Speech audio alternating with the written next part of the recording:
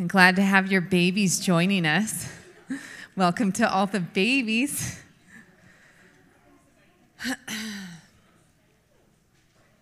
Are you ready to go, Brent? Okay. So go ahead and pull out your handout. It's called Radical Mothering. I'm Krista, Whitney. I'm excited to be teaching you guys this morning. I'm Josh's wife. As he said, we've been married for 23 years. And I'm so thankful to be his wife and the mom of our 5 kids. We love our little people. They are very hard, as I know your kids are really your own heart too. God's taught me a lot as I've walked with him these last 20 years in being a mom. And I'm glad to get to share with you guys this morning and, Lord willing, encourage you as moms. I do love being a mom. As Steele said, it is the best, hardest thing that I've ever done in my whole life, and the thing that I've needed the Lord more day to day in my life than anything else I've done. God has a good work for us in mothering our children, and it's only by his grace and strength and help that I'm here today, or that any of us really are here where we are today with the Lord.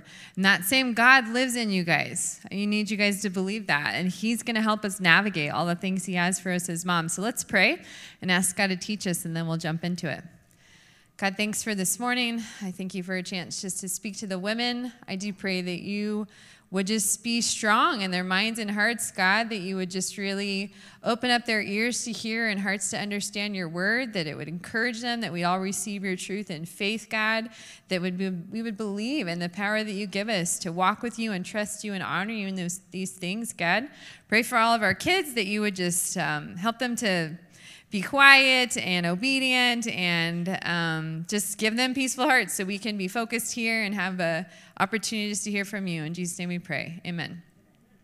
So I do have a handout that you guys can take notes on, but I'd encourage you, don't get caught up scribbling and writing things down that I say, because I write my talks out word for word. So if there's anything I ask or say, you can ask me about it later and I can get it to you. So I just would encourage you, just have your heart ready to hear from the Lord and don't feel like you have to write everything down. So I want to start by sharing a story with you guys. A number of years back, I met a gal. She was a neighbor of mine. We just clicked right away. We had a lot in common. I knew that we were going to be friends. She didn't have any real spiritual background, but was willing to talk about spiritual things with me. And I love this gal, and she loved me, and things were pretty good for a while. And then we went through this time where it seemed like she wasn't that interested in what I had to say.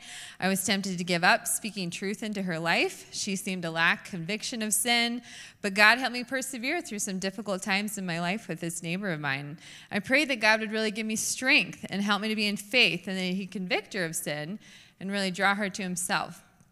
And over the course of a couple years, God really softened her heart. She started asking more questions about spiritual things. She gained a greater understanding of sin and salvation. And then a mutual friend of ours became a Christian, and it got her really interested in it even more. And then finally, 6.5 years after we met, she prayed to become a Christian with a different mutual friend of ours. And I remember this smile on her face when she told me about it. It was unforgettable. She had such joy and peace and just encouragement in what God had done in her life. And now this gal shares verses with me. She encourages me. She corrects me. She disciples other women in our church.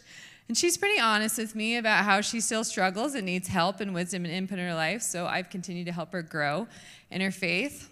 In fact, I've invested more time and energy into this gal than any other woman in my entire life. It has been at the expense of most personal pursuits and many relationships.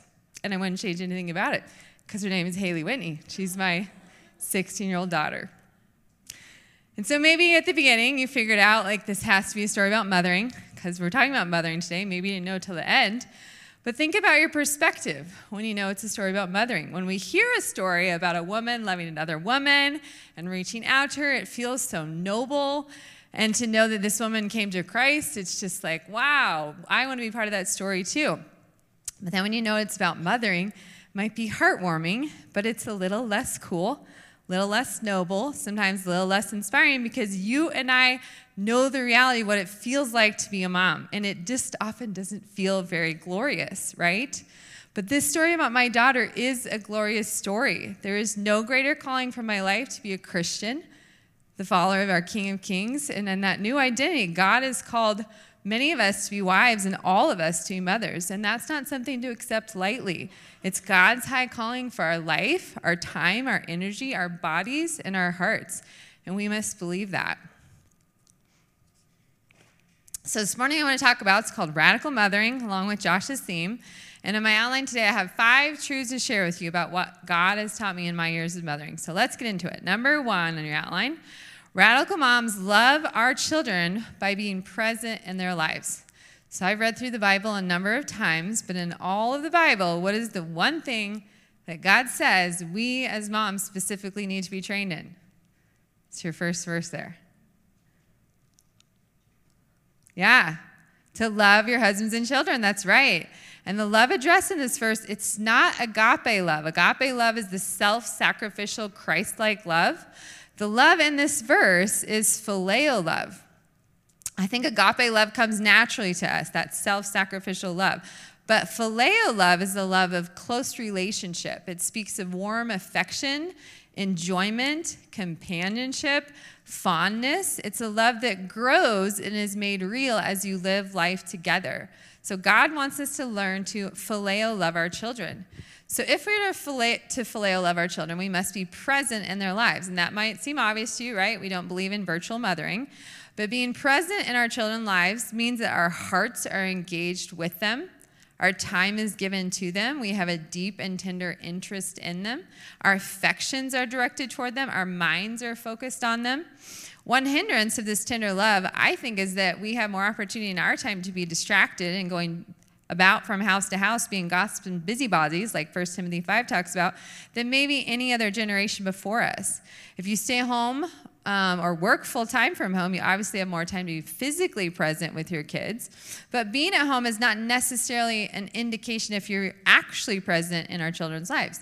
Most of us carry in our hands a device, right? That can take us to thousands of different homes, places to shop, things to see and do within a matter of seconds.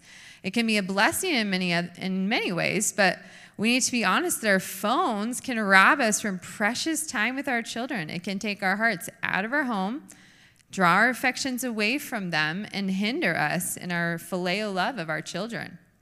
One of my favorite verses, I think this one's on your handout too, it's Matthew 2:11. When the wise men come to see Jesus, they think he was probably about 2 at this time. But it says, going into the house, they saw the child with Mary, his mother. And I love this verse in mothering because this is the God of the universe. All the fullness of the deity dwells in him, even as a young child. And God, Jesus, who wrote the word, made it sure it was said, not just where he was, but who he was with. He was with his mom. And if you have a small child, you know that's not a coincidence, right? When they're little, you can hardly go to the bathroom without them following you there. But God made our children to be with us, especially in those early years. He made them needy for us from birth on purpose. There's a need God puts in a child's heart to be with their mom. They want to be with you, and that is good and right. And it lays a foundation of love and trust and security in their hearts that is irreplaceable. We should not resent that. We need to embrace that. They won't always want to be with us every second of the day, right? And have us feed them and dress them and entertain them. Eventually, they do become more independent as they grow up. And when they're teenagers, they like the idea of being more independent from us. And that's good because they're becoming adults. But even as they get older, as Josh said, we boundary their lives and activities for them because we want them to be with us. In the Gospels, it said that Jesus chose 12 disciples that they would be with him. And these are our most important disciples. Jesus would send his disciples out, but they always came back to him to be with them. And we need to be with our children too. I would say to you as moms, and all those things that Josh talked about that we should be teaching and training our kids in, when they're young, we really are only gaining ground in their lives when we are with them. Otherwise, we're just holding or we're losing ground, right? And you guys know that from sending your kids to grandma's for a day, right? You guys know about losing ground in parenting. We need to be with them when they're young. That was one of the reasons that Josh and I chose to homeschool our kids in their younger years, because we wanted that time with them to teach and train them in all the things that God calls us to. As I got older, God will use other people and other situations to train them. And now for our teens, if they do, we let those other situations happen, but if they do spend too much time away from us in our home, their affections are really drawn away from our home. Their hearts and minds can still be given to so many other things than their family and the home that God ordained for them to be taught the ways of the Lord. So we protect our teens' time and we limit the amount of people they're with and the things that they do because we want their hearts to be in our home. where we can teach and train them. So what does that practically look like for you guys? To be present in your children's lives, to have your heart, your mind, affections given to him? Well, one thing I do regularly is I spend a lot of time in conversation with my children. And with 5 kids, I'm sure you imagine that's very limiting for my own thoughts and conversations. I often would rather sit there in silence, but I spend time talking about the next Lego build or the book they read or the conversation they had with someone. I choose to put to death my own desires and phileo love them conversationally. With the older kids, some of them would actually kind of rather sitting quietly too. But I make an effort to ask them questions and draw them into a relationship with me and that loving phileo relationship. When they're young, we played a lot with them. Like Josh said, I read them a lot of books, mastered how to put together all their toys. I was the transformer expert. I could transform every transformer they had. I handed them all their puzzle pieces one by one. I want to encourage you guys, when your kids, especially I think when you're in kind of a difficult situation with them discipline-wise, this spending time together in enjoyable activities is so important because I think during that time that warm affection doesn't come very naturally, especially when you're in a tough place. So I would encourage you really invest, especially when you feel like you're in a tough place with a child, to really grow that phileo love in your relationship there. With my older kids, as far as their time, I orient my schedule around their arrival from school. I make sure I'm home, freed up to hear about their days, catch up with them. I make sure I'm around, when they're not working, or in between activities, just so that I can be available for love and relationship or anything they might need. When I do have work to get done, I try to follow the example of Jesus, who, although was often interrupted in his work, he never, ever made anyone feel like an interruption and always made people feel like they were a priority in his life. I involve them in the work we do, like Josh talked about. As far as my phone, I always keep my sounds muted. I leave it in my room when I'm doing things like homeschool or games or conversation, because I want my kids to know, you are my relational priority, not the people that are talking to me on my phone. I set a timer on my Instagram, so I only have 15 minutes, so I don't spend all my time there checking on social media. I set a timer on my internet on my phone, because I want to limit what I watch, what I listen to, what I read in the world around me, because I am just one woman. I do not have the capacity to handle all the needs and burdens and things going out in the world around me. There's lots of things going on in my home and in our church, so I limit my exposure to things outside my own world, knowing that I need to keep my focus, my energy, my affections, my mind, my emotional investment there in my home. I read a lot of books about mothering. I always am trying to grow in it. I've done small groups about it. I talk to my friends about mothering in constructive ways. I pray for my kids. I ask questions of godly women when I'm not sure how to love a child in a certain situation. Lots and lots of practical things we can do to love our children. And I'll tell you a story. One Halloween a number of years ago, I had a very convicting conversation with my kids. My youngest has a potentially life-threatening peanut allergy, so we don't have any peanut product, anything in our home. And so when we get Halloween candy, I sort through it all and we give away the peanut stuff to the other trick-or-treaters, or we just give it to our friends.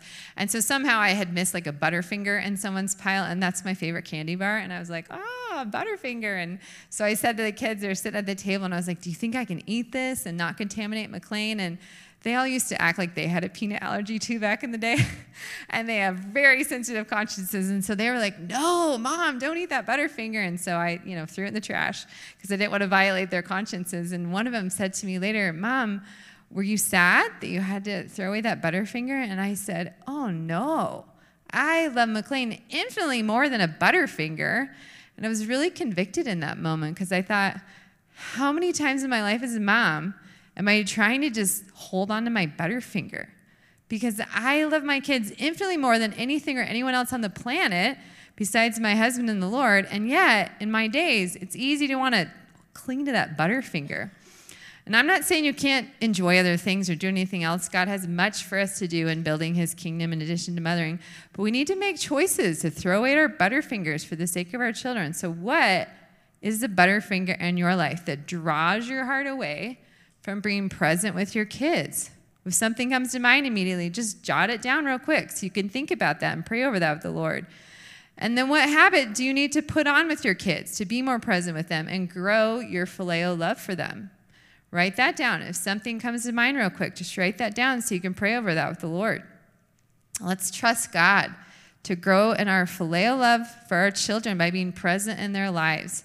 And the more I have done this, the more God enlarges my heart and gives me more love for my children. All right, number 2, radical moms cultivate a thankful heart. So I remember reading the Bible as a young mom. I was like, I'm going to read every verse about mothering, the whole Bible. And I read everything, and I was like, I think I could use a little more than what was there. And I remember saying to God, like, this is such a huge part of my life. Why is there not some section in one of the epistles that says something like this? And now, a word for mothers of small children. I know your life, how much sleep loss you've endured, how your body has been beat up and used and will never go back to where it was, how many tears and attitudes you have to deal with each day, how many bottoms you wipe and messes you clean up over and over and over and over again. I feel your pain. I have suffered too. Hang in there. I mean, I wanted some greater sympathy for my life as a mom. It was hard work. And there is much sacrifice on our parts for our children. And I wanted to feel validated in my attitude of, poor me, this is really hard. But God really challenged my heart during this time. And then I thought, if there's not some sympathy for my life with my kids in the Bible, then what does the Bible have to say about how I should think about this? And it's right on your handout. This is what God took me to. Psalm 127, behold, children are a heritage from the Lord, the fruit of the womb a reward.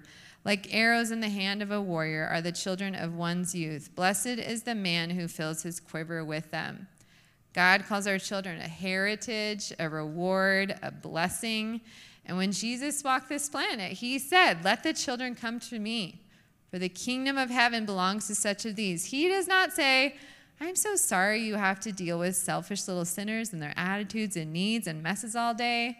No, he says, these children are of great value to me. They are a gift from me. You are blessed to have them. And I think one huge challenge for us in being thankful is that we are American women. We live in a culture that pursues self, and our self-love culture is always preaching to us. And honestly, we can get most of what we want most of the time. We might not get quite as cool of a thing as we want or quite as perfect, but honestly, as a Christian, the idolatry of self is very real for us. In marriage, I know there is a death to ourselves and a giving of ourselves to our husband, but in many ways, we can still mostly do a lot of what we want to do. Even good things like when we read our Bibles or how we spend our evenings, how often we work out, right? Where we grocery shop, where we eat out, who we hang out with. We just expect to get a lot of those things that we want. And then God gives us kids. And there's a lot of those things that we give up, right? I remember reading my Bible one day when I had just 3 kids, and one child was being super disobedient, and the other was being really emotionally needy. And I remember just being like, I just want to read my Bible. This is like a really good thing for me to want to do. And God was like, nope, you close that and you go live that Bible, Krista. So I put it down and I engage with my children. Children are a strong wake-up call for us that our life is not our own, like 1 Corinthians 6 says. But we can continue to fight against this and still have our own agenda for our life and our time. And that will only cause resentment towards our children in our hearts. So we need to battle this idolatry of self and surrender our hearts to the work of mothering, embracing our children every day with a thankful heart as a blessing, a reward, and a gift. Instead of feeling sorry for ourselves, we need to train our hearts to be thankful. We need to refuse to grumble and complain. Psalm 100, this is on your handout. It says, enter his gates with thanksgiving and his courts with praise. Give thanks to him and bless his name. In those early years especially, I had to train my heart to be thankful and not let my feelings just rule me. Often in the morning, when they're little, a lot of things can go badly before you even get to breakfast in the morning. So I might sit down with the kids and feel completely robbed of any thankfulness in my heart. And I would share this verse. And I would say to them, hey, who wants to enter God's gates with thanksgiving? Who wants to thank him for our day? And I would pray and thank God for each one of my children. Now that they're older, it's still a practice I walk in to choose to have a thankful heart. I may thank the Lord for them in the morning, and then, like Josh said, you show up at breakfast, and they can have some rather grumpy hearts that make me not feel very thankful anymore. Or maybe later in the day, they take way more time than I feel like I had or wanted to give them in working through a conflict. Or maybe they're just ungrateful themselves, and that sure makes me really ungrateful. So we need to learn to train our hearts to be thankful in the reality of our lives, okay? We need to refuse to complain that God is calling us to do the work of mothering in those moments, right? And instead, thank him for the opportunity to actually mother in those moments. Our children are a blessing, a reward, and a gift. So let's offer God the sacrifice of thanksgiving, not just when we're away from them right now, right? It's easy right now. Oh, I'm so thankful for my kids, and I have no responsibility right now, right? We need to train our hearts to be thankful for them in the moment when we don't feel like it. We do it in faith, in our real life of mothering, receiving from God all the good and the hard things that come with the actual work of mothering. Honestly, it is a perspective changer. All right, number 3. Radical moms believe God and his word are all that we need. So we live in a culture that loves to have the inside scoop on everything, right? The latest knowledge. They're gifted at making us feel like we're missing out if we don't try this or buy that. And as a mom, we really want to feel like we're doing it right? But we often feel like we're not, and what we are doing, we're not doing exactly right. So our mother hearts are very susceptible to our culture and its marketing methods that can play on our insecurities. And I just wrote down some samples from some magazines I read way back in the day when I was a young mom. It says, how to get your kids to eat anything, tame the tantrum, raise an eager learner, the 7 secrets to calm moms, how to soothe your baby in seconds, got 3 minutes, how to get in shape, how babies learn to sleep all night, baby bliss, how to stress less and enjoy more, and the number 1 secret to happy families. I would guess there's maybe one article title that you're like, ooh, I want to know that, right? As moms, we want to do it right. We know we don't know everything, and so we really try to seek it out. And I read a lot of books and magazines back in the day. Now I know we all read online, and we listen to stuff. We watch YouTube videos. We're always passing out tips and articles and things that we listen to, but we must know that all the wisdom and help and strength and encouragement we will ever need is right here in this book, God's Word. We are blessed, women, as Christians. Josh shared this verse, or maybe Steele did, from 2 Peter 1. His divine power has given you everything you need for life and godliness. Do we believe that? And if you say you do we live like we believe that by looking to God's word faithfully? There are no secrets out there that you cannot find in his word. You might find helpful tips or tricks, but wisdom is found in the pursuit of God and his word. Encouragement is found here. Strength, here. Women, we have to value God's word, to make a choice to quiet the other voices in our life and prioritize God's word until it saturates our hearts and minds. These are some of my favorite verses on your sheet. Psalm 1 says, blessed, or happy it means, is the woman who walks not in the counsel of the wicked. That's honestly most of what we read on the internet. Nor stands in the way of sinners, nor sits in the seat of scoffers. That's most of our culture, honestly, is scoffing at God. But her delight is in the law of the Lord, and on his law she meditates day and night. She is like a tree planted by streams of water that yields its fruit in season, and its leaf does not wither. And all that she does, she prospers. I think I changed the he to she when I read it, just so you could personally apply that to your lives. God writes that to you women specifically. So a blessed and happy woman is one that delights in God's word. He made us. He made our kids. He can give us wisdom to navigate the life that he's called us to.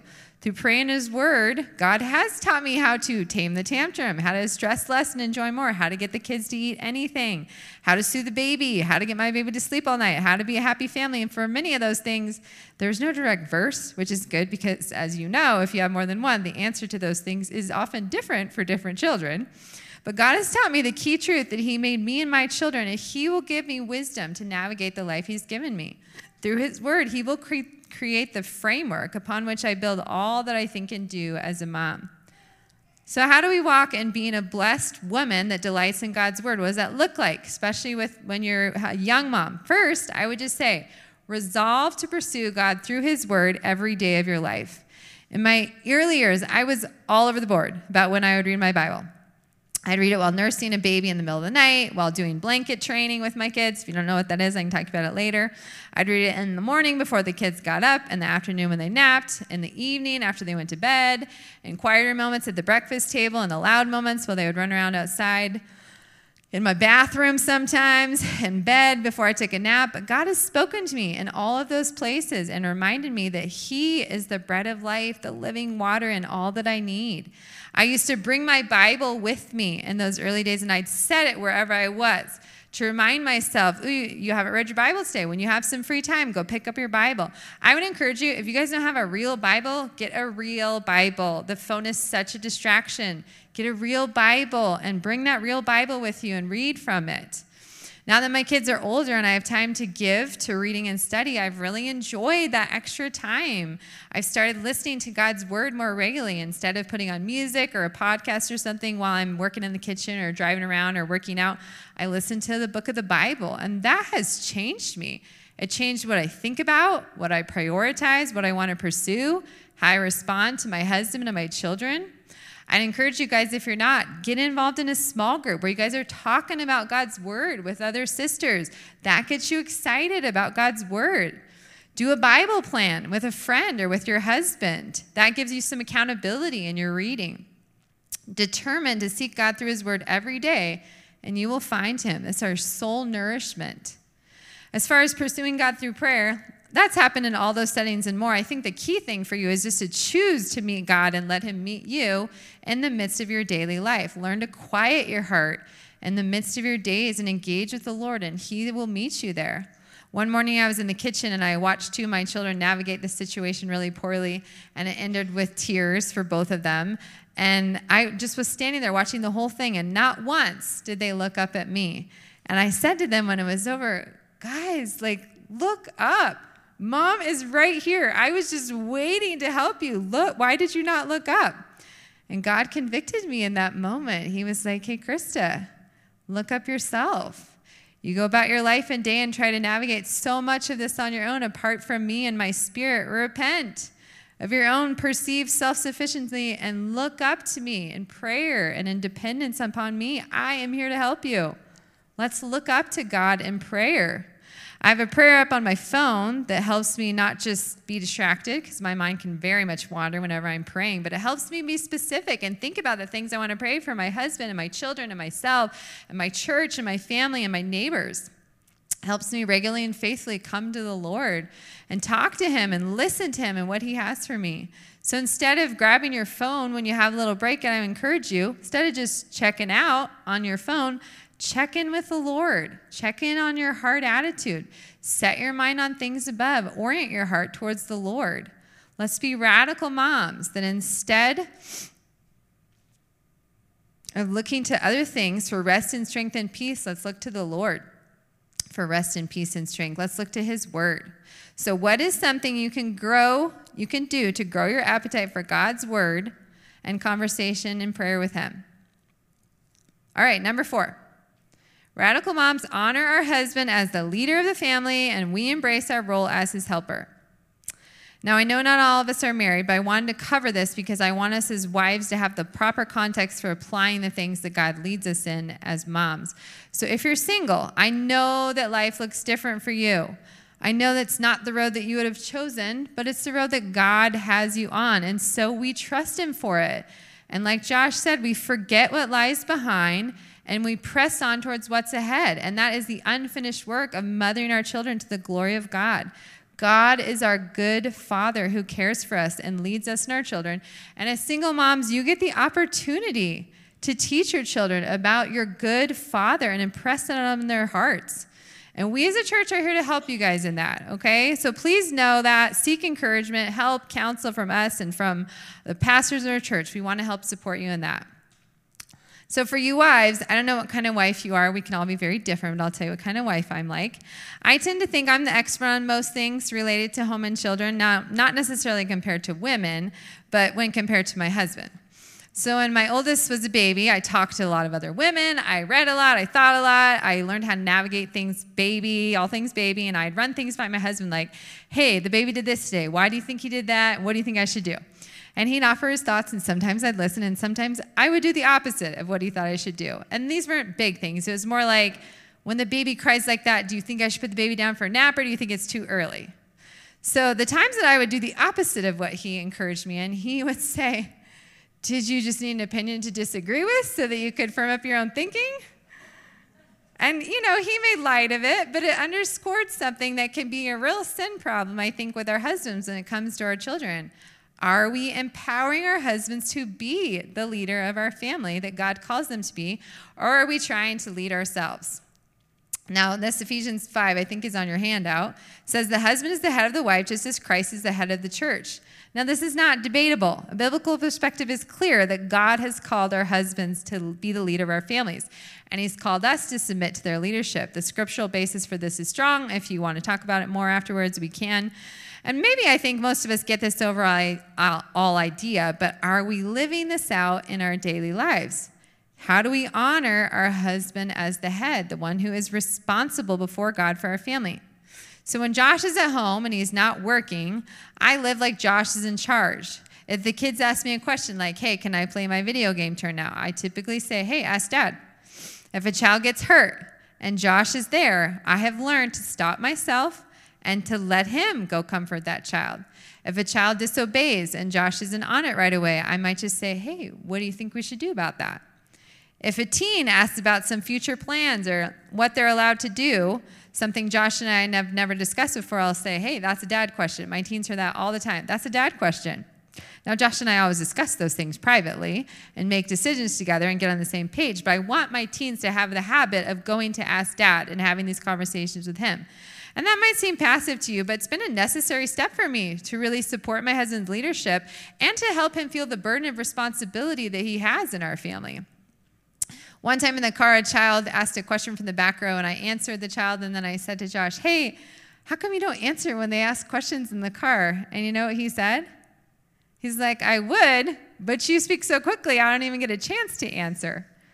And I think that many times we can be like that with our husbands. They might have thoughts or wisdom or plans for handling a conversation or a situation with our kids, or maybe even a money issue or something, and we just swoop in and speak so quickly and act so quickly that they don't even have a chance to lead.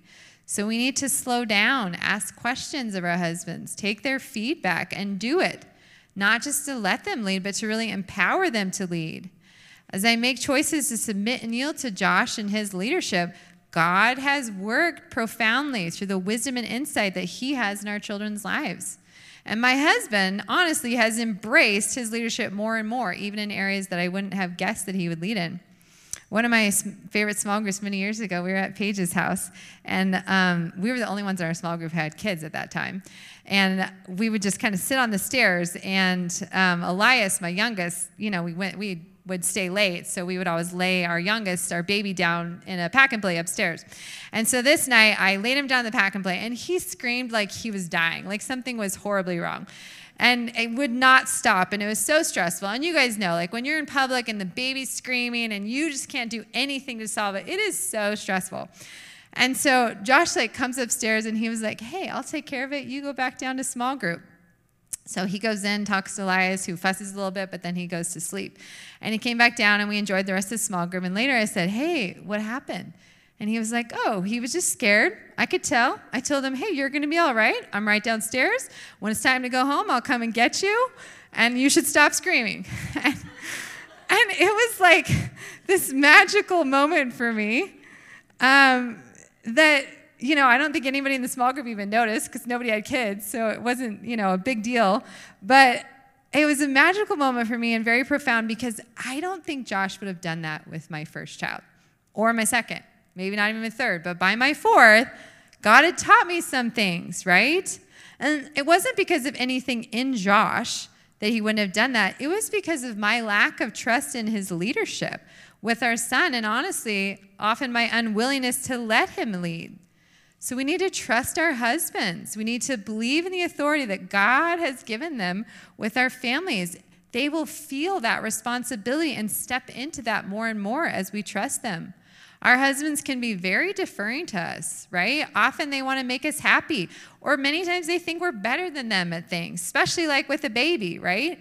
They can be far more insecure than we ever realize, and we have a profound responsibility to strengthen them and their leadership.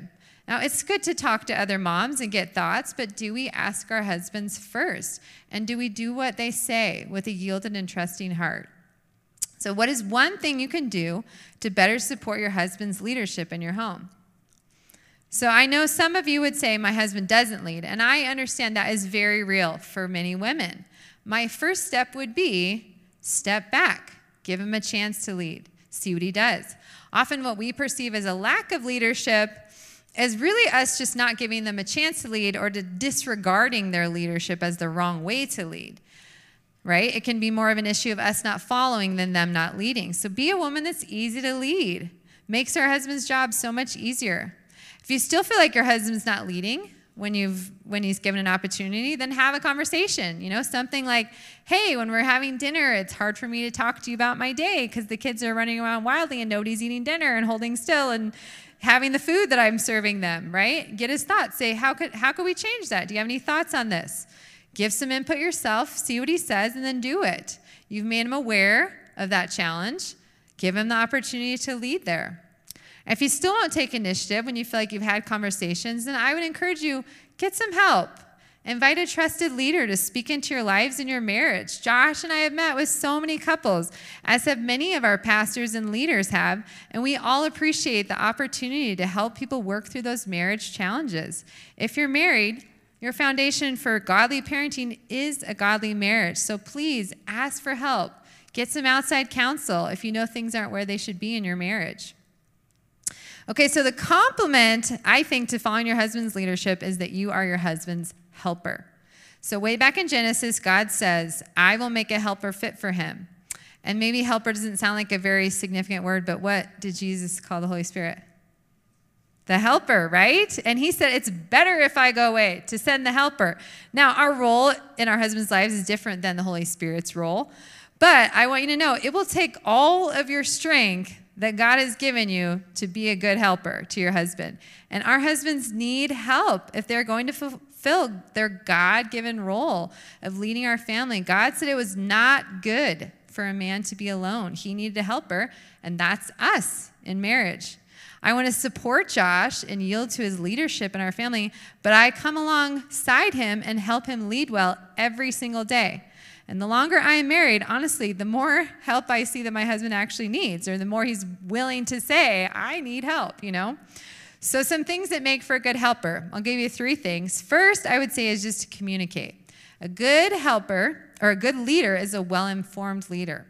So that means that I daily, privately discuss life with the kids with him. I keep him informed about what's going on with the kids, what they've been doing well, that he could praise them for, what they're struggling with, what they needed discipline for. As they get older, I tell him about conversations that they tell me about, things that he could follow up with them on and give them counseling. I give him insight into who our kids are as people so he can better love them and lead them well. We need to know our kids well and help our husbands to know them even better. We should not leave them on their own to figure it out. Talk to your husband with humility and respect, but talk to him about your kids in a way that helps them lead well. The second thing is have a plan for teaching and training your children. Not your own plan. Work with your husband on a plan, but have a plan. Ephesians 6:4 is kind of a real pinnacle passage on parenting. It says, and this one's on your handout too, it says, bring them up in the training and instruction of the Lord. And that first word, training, is talking about like the structured guiding of a child's outward acts. So it's directing their actions. And then when it says instruction, that word in Greek means a putting in mind. So it's referring to a child's thoughts. So this is talking about directing our children's actions and their thoughts. So how can we help our husbands do this? Now, Josh gave you guys a bunch of things to instruct your children in his sabermetrics talk. I'll just pick one of them. So say sabermetric number 5, responds to direction to control emotions. So self-control training. As Josh said, this is like ongoing with all of our children in so many situations. But I'll give you an easy one that happens all the time, mealtime, okay? So say you have a child that gets unhappy when you give them something they don't want to eat, right? And that's just not a problem for young kids. It happens till they're old. But say you decide, okay, rather than constantly appeasing my children, to have them eat what I give them, I'm actually going to train them to eat whatever I give them with a happy heart. And so first, you would have a conversation with this child. You tell the child what a gift and blessing it is that God gives us food for our enjoyment and for our nourishment. You encourage this child. We want to have a thankful heart towards God for all that he gives us. Share a verse about Thanksgiving. Model a heart of a Thanksgiving. That's instructing your child's heart, right? Next, you tell the child, hey, when I give you food, I expect you to thank me for the food, and I expect you to eat whatever I give you without complaining or asking for anything else, okay? And then you say, and if you don't, you will be disciplined. So you're going to train their actions, right? So you have a plan. So when their lack of self-control pops up, then we don't, lose control ourselves, right? Because we have a plan. We can go to our plan. So at dinner, you put ketchup on the hot dog for your youngest child, and they're like, well, I don't like ketchup on my hot dog. Or maybe you don't have the mayonnaise, and the teenager says, I can't eat this burger without mayonnaise, right? Okay, so there it is. That's the thing. You're like, this is the thing I'm going to train my child in. So you say, hey, this is what we talked about, remember? Mom told you she wants to have a thankful heart and not just lose control of your emotions because you don't get what you want. All right, so then you discipline the child with the spanking if they're young, or if they're older, you have them lose a privilege and give them some work. So maybe they, clean up the whole dinner and wash the dishes and have to help make the next meal or something. So after you discipline this child, you remind the child of your previous conversation about self-control that they need to have in their thoughts, right? Instead of letting their own desires make them complain and lose emotional control. Hey, we're going to receive all things with thanksgiving. We're going to obey mom and eat what we're given. And you keep giving that practice, like Josh said, put them right back in that situation. Let them finish that hot dog. Let them eat that burger without mayonnaise. Maybe you don't buy mayonnaise for a week or two to see how that goes, if they can learn to have a thankful heart without everything that they want, right? And you keep giving them that practice over and over and over again until it becomes a habit for them to just receive your meals with thanksgiving. Okay, the third thing, make your home a peaceful place. 1 Corinthians 14 has been a meaningful verse to me as a mom. It's on your handout. It says, God is not a God of confusion or disorder, but a God of peace. God is a God of peace, and our home should be a place of peace. There should be an order reflected in our home that shows the glory and majesty of God. And I don't mean your house always has to be picked up and the laundry always done. That's not my daily reality. I'm sure it's not yours. But there should be an order, a rhythm, a routine in our home that displays the glory of God. And I think the key thing for having a peaceful home for you as a mom is to have a peaceful heart. We can get so caught up in all the messes around us that we forget about the mess that goes on in our own heart, right?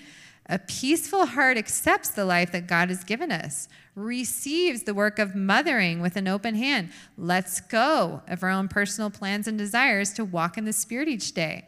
In Galatians 5, this one's on your handout too, it says the fruit of the Spirit is love, joy, peace, patience, kindness, goodness, faithfulness, gentleness, and self-control. So how do you know if you have a peaceful heart each day? If you're walking in the Spirit, here's some things you can ask yourself. Am I acting in love, seeking the best for my children, or am I seeking my own desires? Am I joyful, or am I sullen in my attitude? Do I have a peaceful heart about how God has directed my day, or am I feeling resentful about it?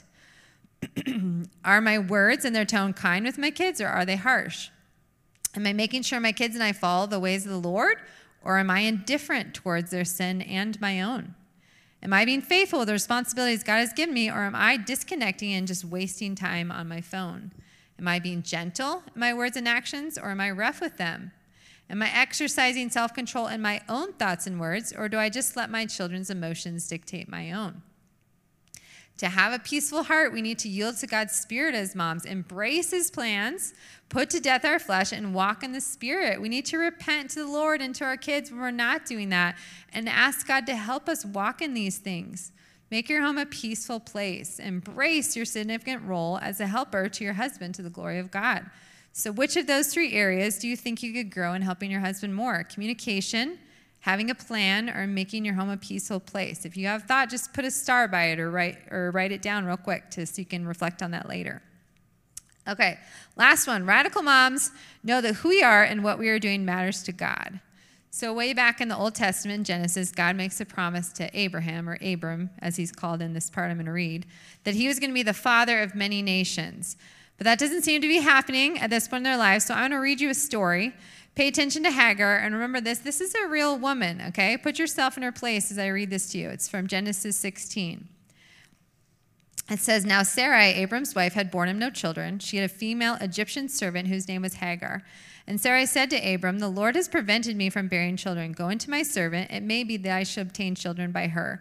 And Abram listened to Sarah. So Sarai took Hagar, her servant, and gave her to Abram as a wife. And he went into Hagar, and she conceived. And when she saw that she had conceived, she looked with contempt on her mistress. And Sarai said to Abram, may the wrong done to me be on you. I gave my servant to your embrace. And when she saw that she had conceived, she looked on me with contempt. May the Lord judge between you and me. But Abram said to Sarah, your servant is in your power. Do to her as you please. And Sarai dealt harshly with her, and she fled from her. So this woman, Hagar, she's an Egyptian servant. She's not even in her own country, right? She did not ask for this life. She's as a servant there working for them. She's given to Abram as his wife. She gets pregnant. She gets an attitude of disrespect towards Sarah. Sarah resents this and is harsh with her, and Abram doesn't defend her. So she's pretty discouraged, right? So this pregnant mom goes off into the wilderness, most likely to die. And then it says the angel of the Lord, this is verse 7, and the angel of the Lord is pre-incarnate Jesus. So Jesus found her by a spring of water in the wilderness, and he said, Hagar, servant of Sarai, where have you come from and where are you going? She said, I'm fleeing from Sarai. The angel of the Lord said to her, return to your mistress and submit to her. He said, I will surely multiply your offspring so that they cannot be numbered. Behold, you are pregnant and shall bear a son. You shall call his name Ishmael, which means God hears, because the Lord has listened to your affliction. So she called the name of the Lord who spoke to her, you are a God of seeing. For she said, truly here I have seen him who looks after me. And then she does what Jesus tells her to and goes back and submits herself to Sarai and walks in what God has for her. So the name Hagar gives to God there is El Ra'i. It literally means the God who sees me. And I love this section because I think as women, we have such a desire to be seen, to be heard, right? Like Ishmael says, to be known, to be understood. And we look for that need to be met in so many different relationships and places. And when we don't find that need being met in our homes as a mom, it is so easy for us to look elsewhere. Maybe like Hagar, we run away to the digital world, right? Where we can show a picture of what we accomplished and receive some likes from someone to help us feel known. Maybe we escape to work outside the home where our progress can feel far more quantifiable. And we can receive accolades from our boss or coworkers that make us feel seen and known. Maybe we run away to another struggling mom who will commiserate with us in that struggle to help us feel understood. But we need to know this, woman. God sees you. He sees everything you do. He sees the thousands of little things that you do every single day that keep you so busy that you don't have a moment to think. And yet, when your husband or friend says, what did you do today? You can hardly come up with anything that seems like of any measurable importance, right? But God sees it, and he knows it, and it matters to him, and you matter to him. Everything we do in faith pleases him. It is in God's divine love that he gave us the life that he had and blessed us with these children. Being a mom isn't something to suck our lives away. God gave us this life. Our lives and our mothering matter to the God of the universe who made us. He sees our faith, and he will reward us both in this life and in eternity beyond what we can comprehend as we walk in faith with him. Women, our role as a mom is held in high regard by our Lord. Motherhood is right and good and noble and of great value to God. So let's be radical moms that believe that God sees us, knows us, and cares for us. I'll pray. God, thank you so much for a chance to talk to these women today. God, thank you for your word, your truth, your encouragement, your help, your grace, your strength, God. We just lift up our hearts to you, God. We thank you for our children. God, help us to love our children by being more present in their lives. Help us to cultivate thankful hearts for them, for the blessing that you've given us, God. Help us to believe that you and your word are all that we need, God, to rely on you as our bread, our daily bread. Help us to honor our husbands as the leader of our family. Help us to be excellent helpers, God. And help us to believe that truth, God, that who we are and what we're doing for you matters to you, God. Help us to be women that live by faith. Bless us the rest of the day, God. Be with our kids. Help them. Give them peaceful hearts. Help our minds to focus and hear from you the rest of the day. In Jesus' name we pray. Amen.